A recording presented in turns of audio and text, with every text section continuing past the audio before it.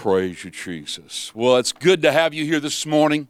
Let's pray. We're going to be believing God for our leaders every time, and you should be doing this in your prayer time each day, is praying, believing God for leaders, for who it is that is leading our cities, our hospitals, our provinces, nations. Let's pray right now. Father, your word declares that pray for leaders, pray for those in authority so that we might lead a godly life, a peaceful life. And so in Jesus' name, we pray for this nation of Canada. We pray for our prime ministers, for those in leadership politically, for those, Father, in leadership over provinces and cities. We declare the Spirit of the Lord flows through these airwaves and flows in our cities and our country. We pray right now, Father, for the United States and for what's going on there and for the president. And Father, for the election there and here. We pray for other countries. We declare that, Father, country by country, they're serving Jesus Christ. We declare for leaders in our churches that, Father, they are rising up as never before. Wake up the mighty man. Wake up the mighty woman in every believer. And I thank you for the church of Jesus Christ rising and as never before and impacting this planet, this nation, and advancing the kingdom of God. And any mouth that rises against your church, we put it down. Any force that rises against your word and the freedoms it brings us, we command it taken out. And Father, give us leaders after your heart in the mighty name of Jesus. Amen and amen. Thank you, Father.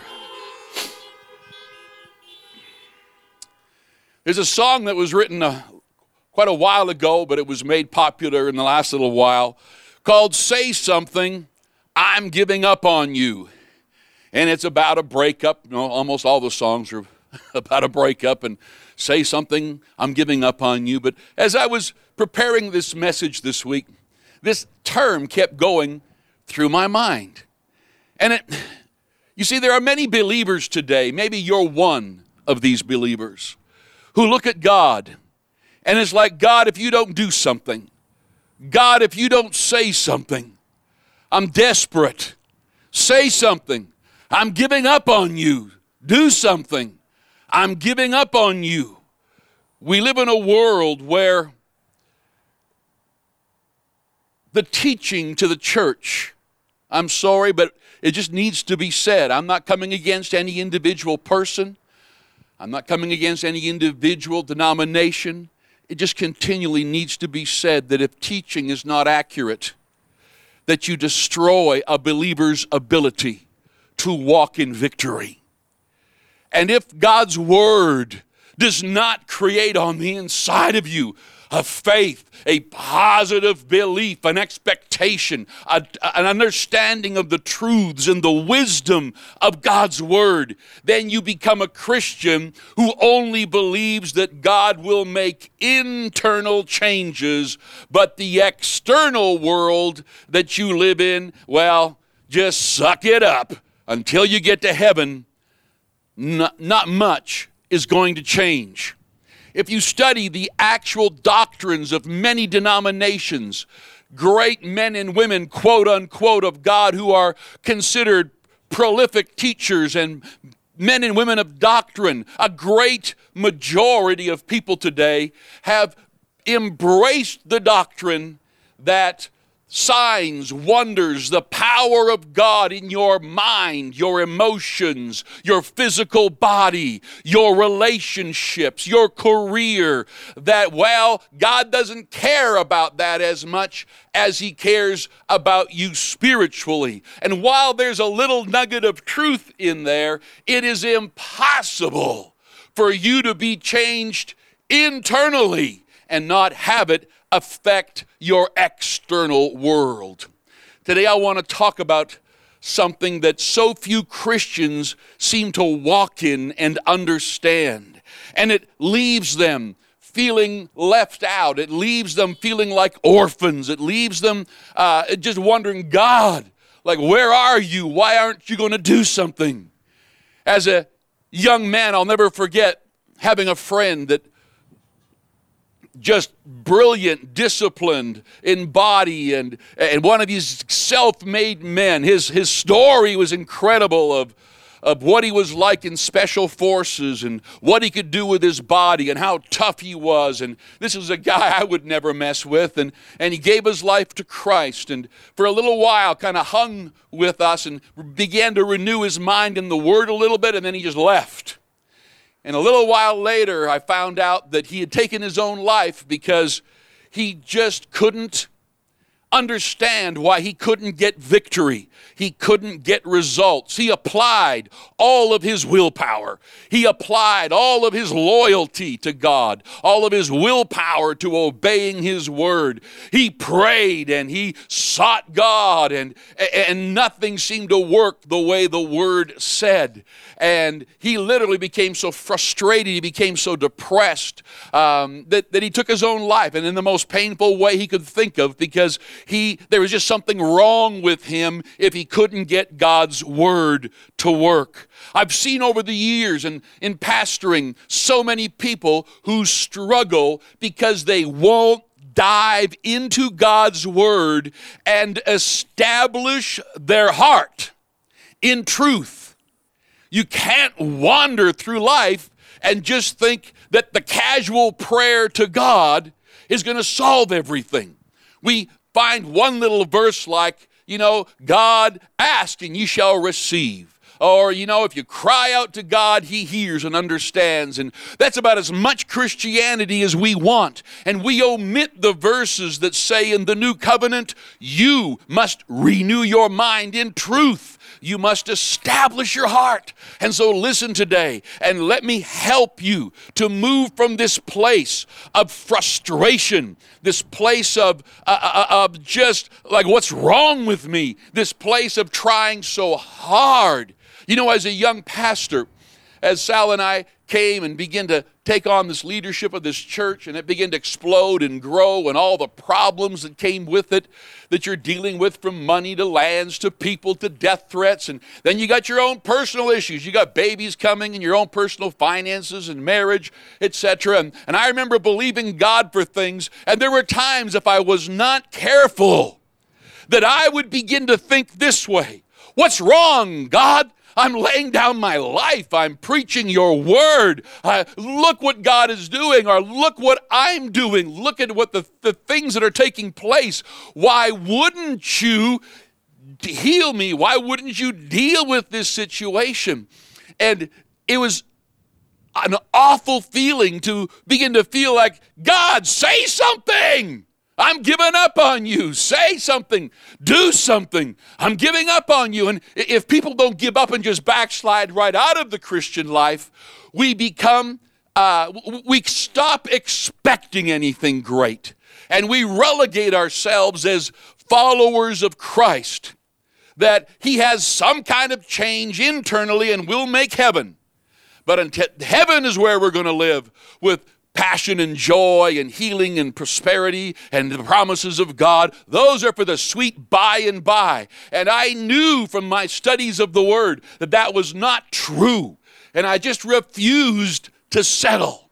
This truth that I want to share today is what radically changed my life and helped me, that when I began to wander off the path, that I would come back to the path of righteousness. Now, when you talk about paths of righteousness, everyone thinks the paths of doing right and cleaning up your life. And that's not what it's talking about. Although when you understand this message, you will easily deal with any sin in your life, any addiction that has got you.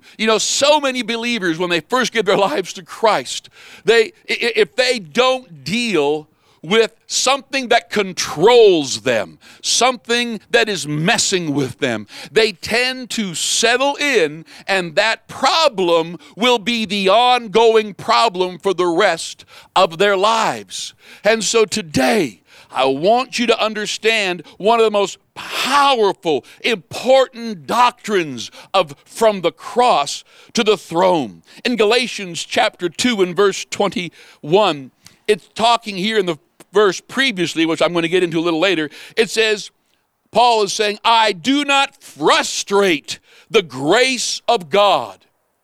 What is God's grace? God's grace isn't just that he likes you. His love is beautiful. God's grace is his ability that comes to you freely as a gift. That's why it's by grace that you're saved. God's ability, God's favor, but it's through faith. So here Paul is saying, I do not frustrate the grace of God. I don't want to frustrate the ability that is getting results in my life, that is protecting me from city to city, healing my body when they brutally beat me with rods and busted up the bones of my feet, when I was sickness pushed against me, I don't want to frustrate his grace, his ability, because I need his ability, because when I'm weak, he's strong in my life. So he's saying here into the Galatians, he is saying, do not frustrate the grace of God.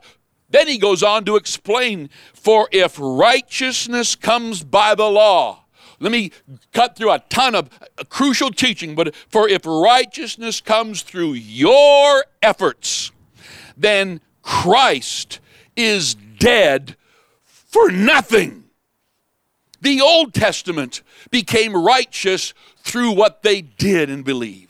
But you and I today, we are to believe in something more powerful. This new covenant that we have with Jesus is greater than the old covenant that Abraham had, that King David had, that all these men and women of old. The covenant that we have is greater. So maybe you're living in a world today where you're frustrating the grace of God. And so inside of you, you're expecting God to do something. You're holding God to something. You're crying out to God about something. But you're not understanding that if you frustrate the grace of God, it's not that God withdraws. It's what he has already given you. And his grace and his righteousness is how you get what's already been given.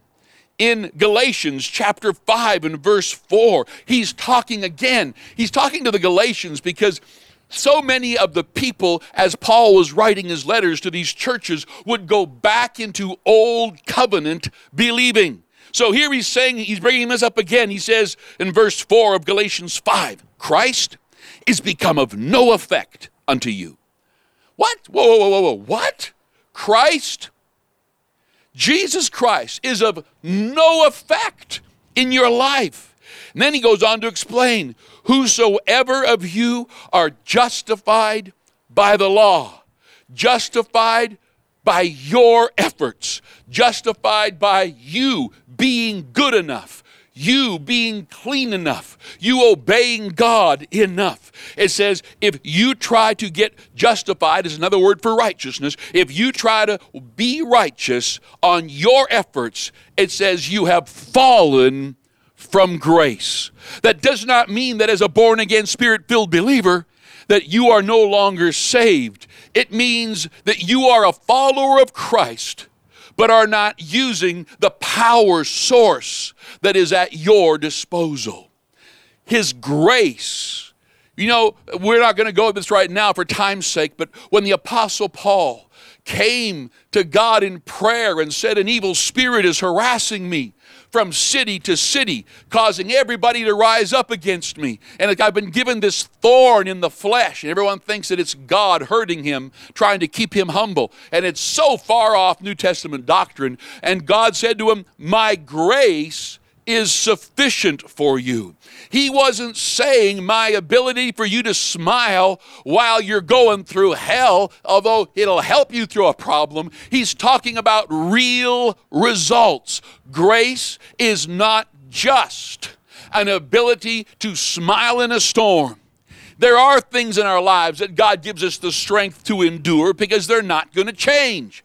For example, you are going to be surrounded by people who don't believe like you do. It's not going to change. People will come against you. That's not going to change. People will disagree with you. That's not going to change. The enemy's going to attack you. He's going to shoot fiery darts. He's going to bring things against you. That's never going to change in your lifetime. So there are things that he empowers us to get up and walk through. But there are other things, especially when you know the promises of God, that promise is to manifest itself in your physical world today. You don't want to frustrate his grace. You don't want to be fallen from grace. You want to be able to walk in this stunning, amazing place of God's favor and ability just surrounding you and going in front of you and affecting your health, affecting your relationships, affecting your mind. It's with his peace, his joy, making your body alive with health,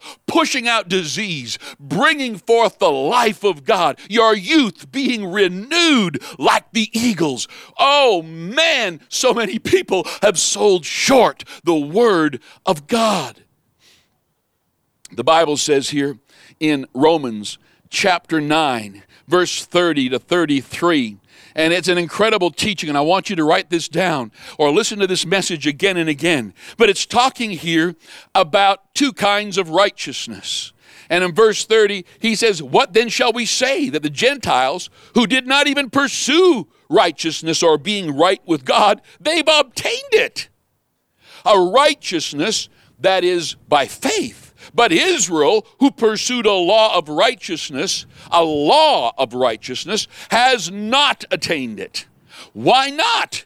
Because they pursued it not by faith, but as if it were by works. They stumbled over the stumbling stone. See, I lay in Zion a stone that causes men to stumble, and a rock that makes them fall, and the one who trusts in him will never be put to shame. What is that stumbling stone that makes so many people trying to follow Christ fall? What is this rock that trips people up? Everyone thinks, well, it's Jesus. Okay, yes, but let's go a step deeper, because what Jesus did for you and I that causes so many strong people, mature people, passionate people, people who love God, who want God, is how they have righteousness in their life. When they begin to try to work their own righteousness out. I remember in my dad's church, when I was pastoring with him, this woman knew the Word. She meditated in the Word, spent time in the Word. Oh man, she operated, she prayed in the Spirit.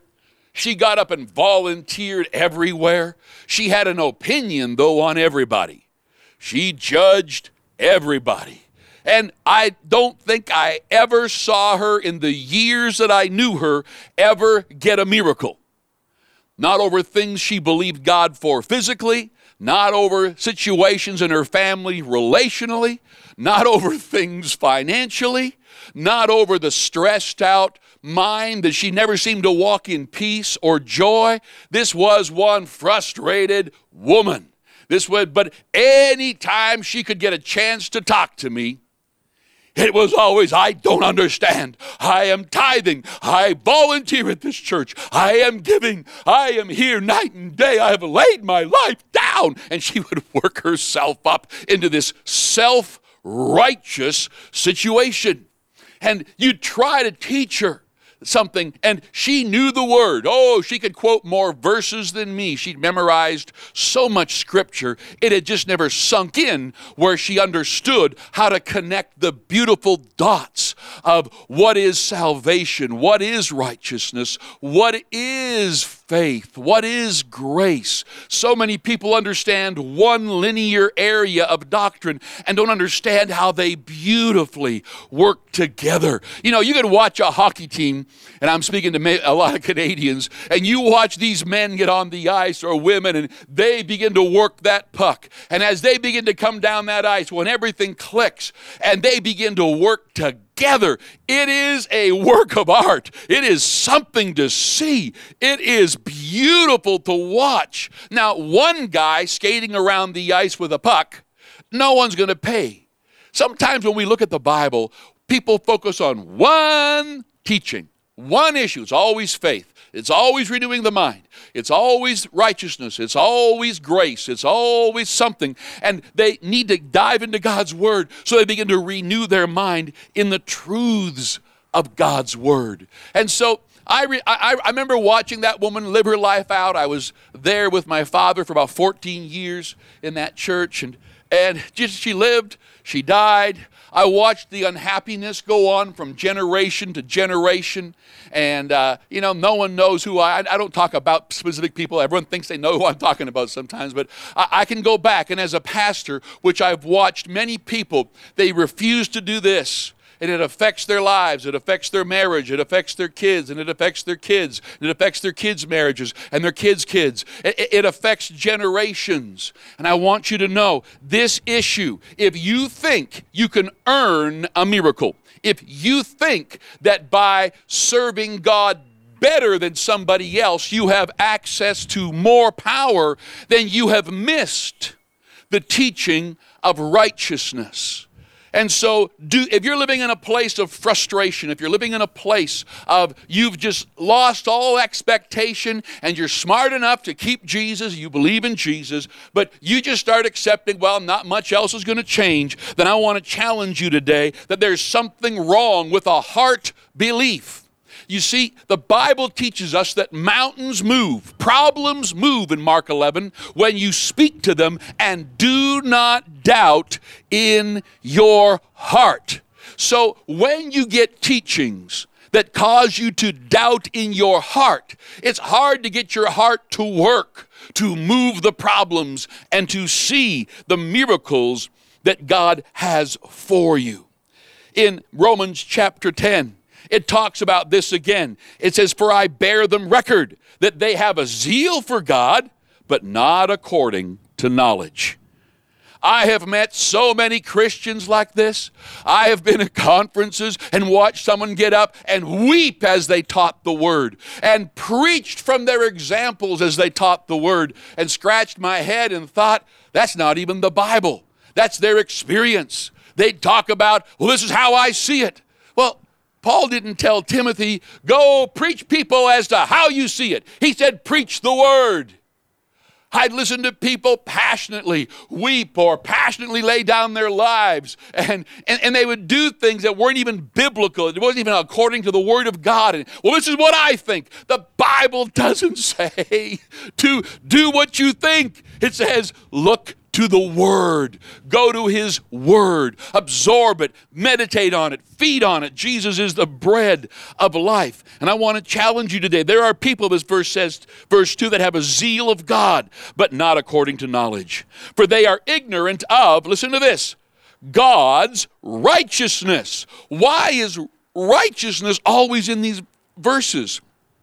It says, and they go about to establish their own righteousness, and they have not submitted themselves to the righteousness of God, because Jesus is the end of earning your righteousness or of the law for righteousness. It's now for everyone who believes. There's something so simple, it's become a stumbling block to many Christians. When people first get saved and they come as they are, as messed up, drug addicted, porn addicted, alcohol addicted, or they come with none of these addictions, they're a disciplined person, but they're unhappy, they're looking for purpose in life, there's got to be something more. Whichever way, when they come as they are. You know that beautiful old song that the preachers of old used to do at conferences and big stadium events, just as I am, without one plea. And they would sing that as people came down by the thousands to the front to give their lives to Jesus Christ. And the reason they sang that song is they wanted people to know, as the whole audience sang, come as you are, come as messed up, or you think whatever, come as you are. And then they would look and realize, I can't do it on my own. I need Jesus. That attitude must continue through your life. That you need Jesus, His righteousness. Someone says, well, that'll just encourage you to sin. No, after 40 years of pastoring and working in churches, I've noticed that those who believe that they are righteous because of the finished work of Jesus, it becomes their identity on the inside, and it affects everything on the outside. I want you to know. Someone's saying, well, Leon, what do I do? Let me give you a quick solution. The Bible says in Romans chapter 10, what does it say? The word of God is near you, but it is in your mouth and in your heart. That is the word of faith that we are proclaiming. That if you confess with your mouth Jesus is Lord, and believe in your heart God raised Him from the dead, you will be saved. For with the heart you believe unto righteousness. This version says justified. Same thing. You must believe you are righteous in Christ. Okay? And then it says, and with your mouth you confess that you are saved.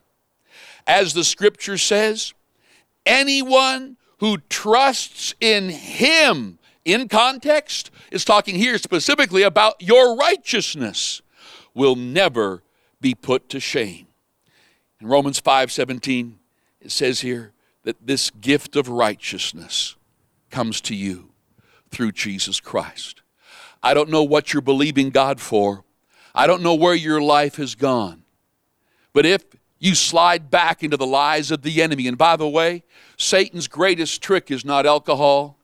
It's not adultery. Satan's greatest trick is not drugs. Satan's greatest trick is self-righteousness. I see it everywhere. I have to struggle with that every day in my own life, and so do you.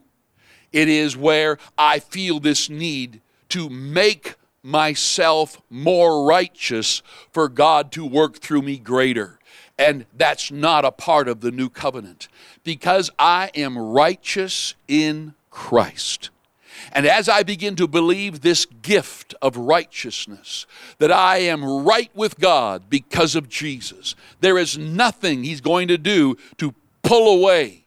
Someone says you haven't pleased Him.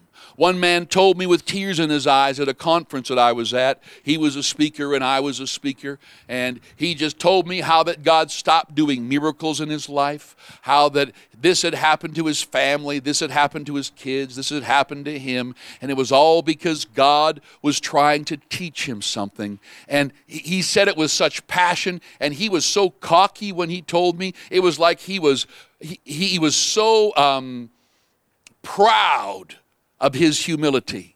None of the things he said to me were biblically true, and I noticed there was no way for me to, I don't like arguing with people. If people actually have an open heart, I'll teach them the word, and I just let them go off and talk. And I recognized the enemy has turned what could be a great man of God.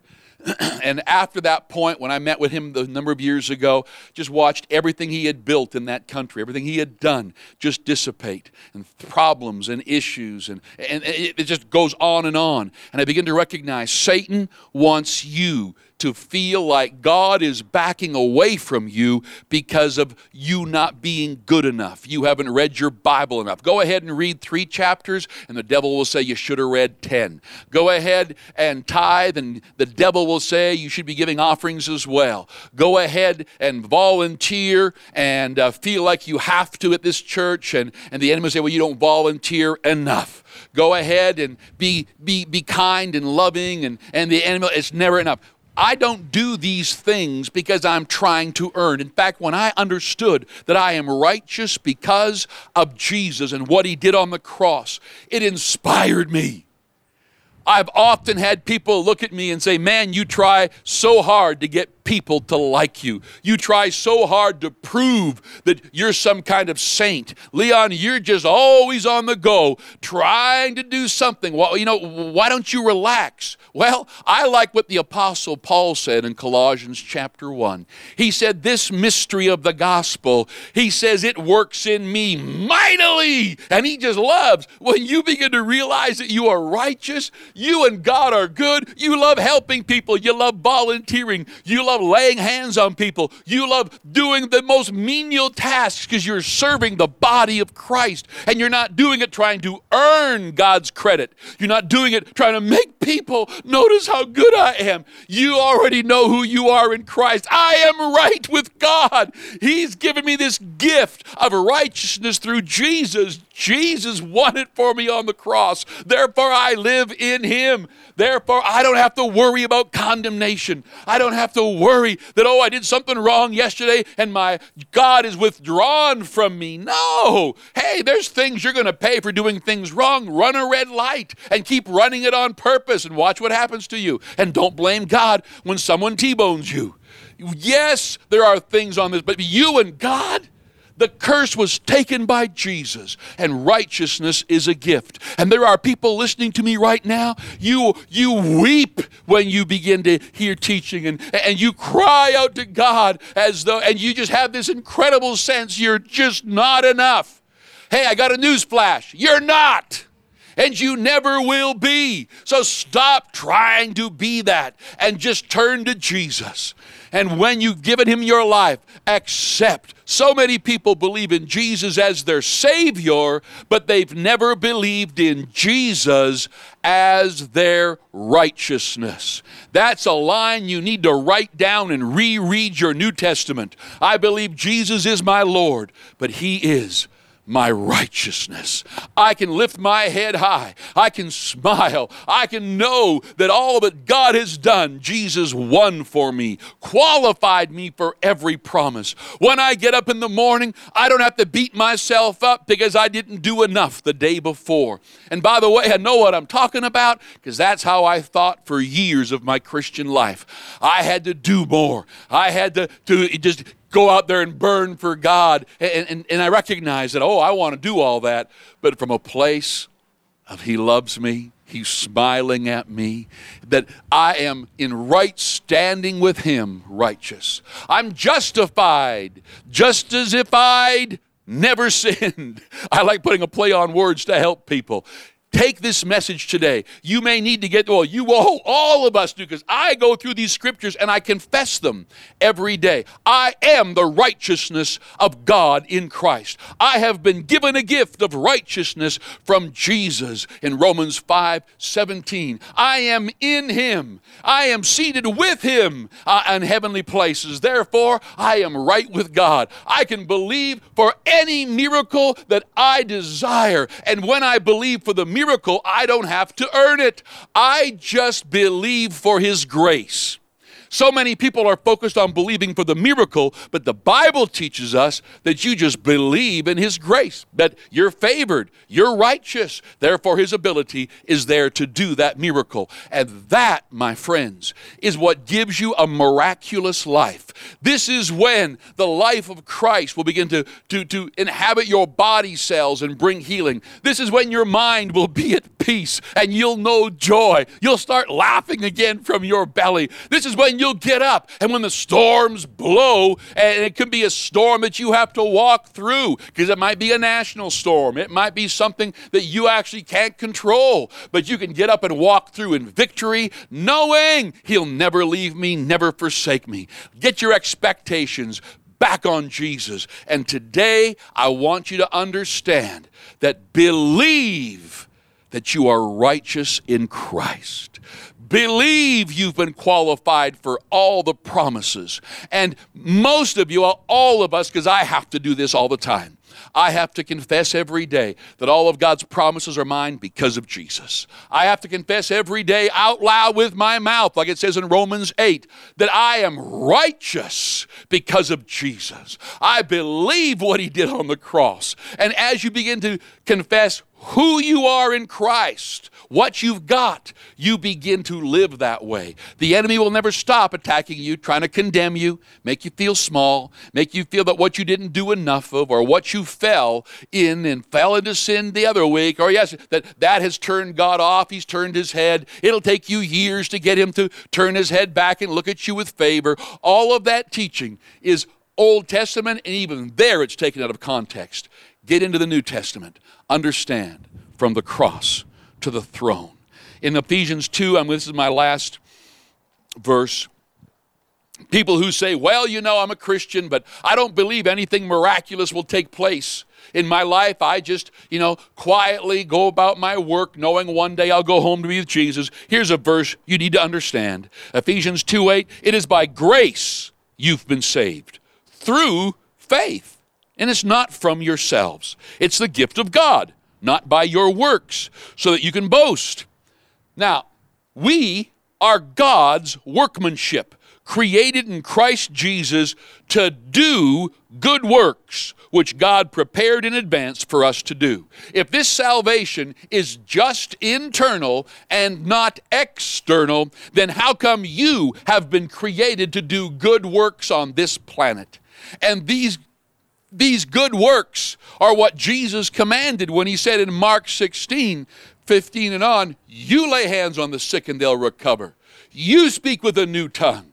You don't worry about the attacks of the enemy. You recognize that everywhere you go, these good works aren't just pass out water. These good works aren't just smile at people. Of course you should do that. These good works are to be like Jesus was to this world. So does this grace, when you understand that you are righteous, your world begins to change. So it doesn't matter what season, what's going on in your country, wherever you are listening to this. This is a pivotal message for a new believer. You are a new creation. Need to confess every day who you are in Christ. Righteous, forgiven, blessed, every promise you are qualified for. Everywhere you go, God protects you. Everywhere you go, well, Leon, I don't believe that because, I know you don't, then don't worry about it.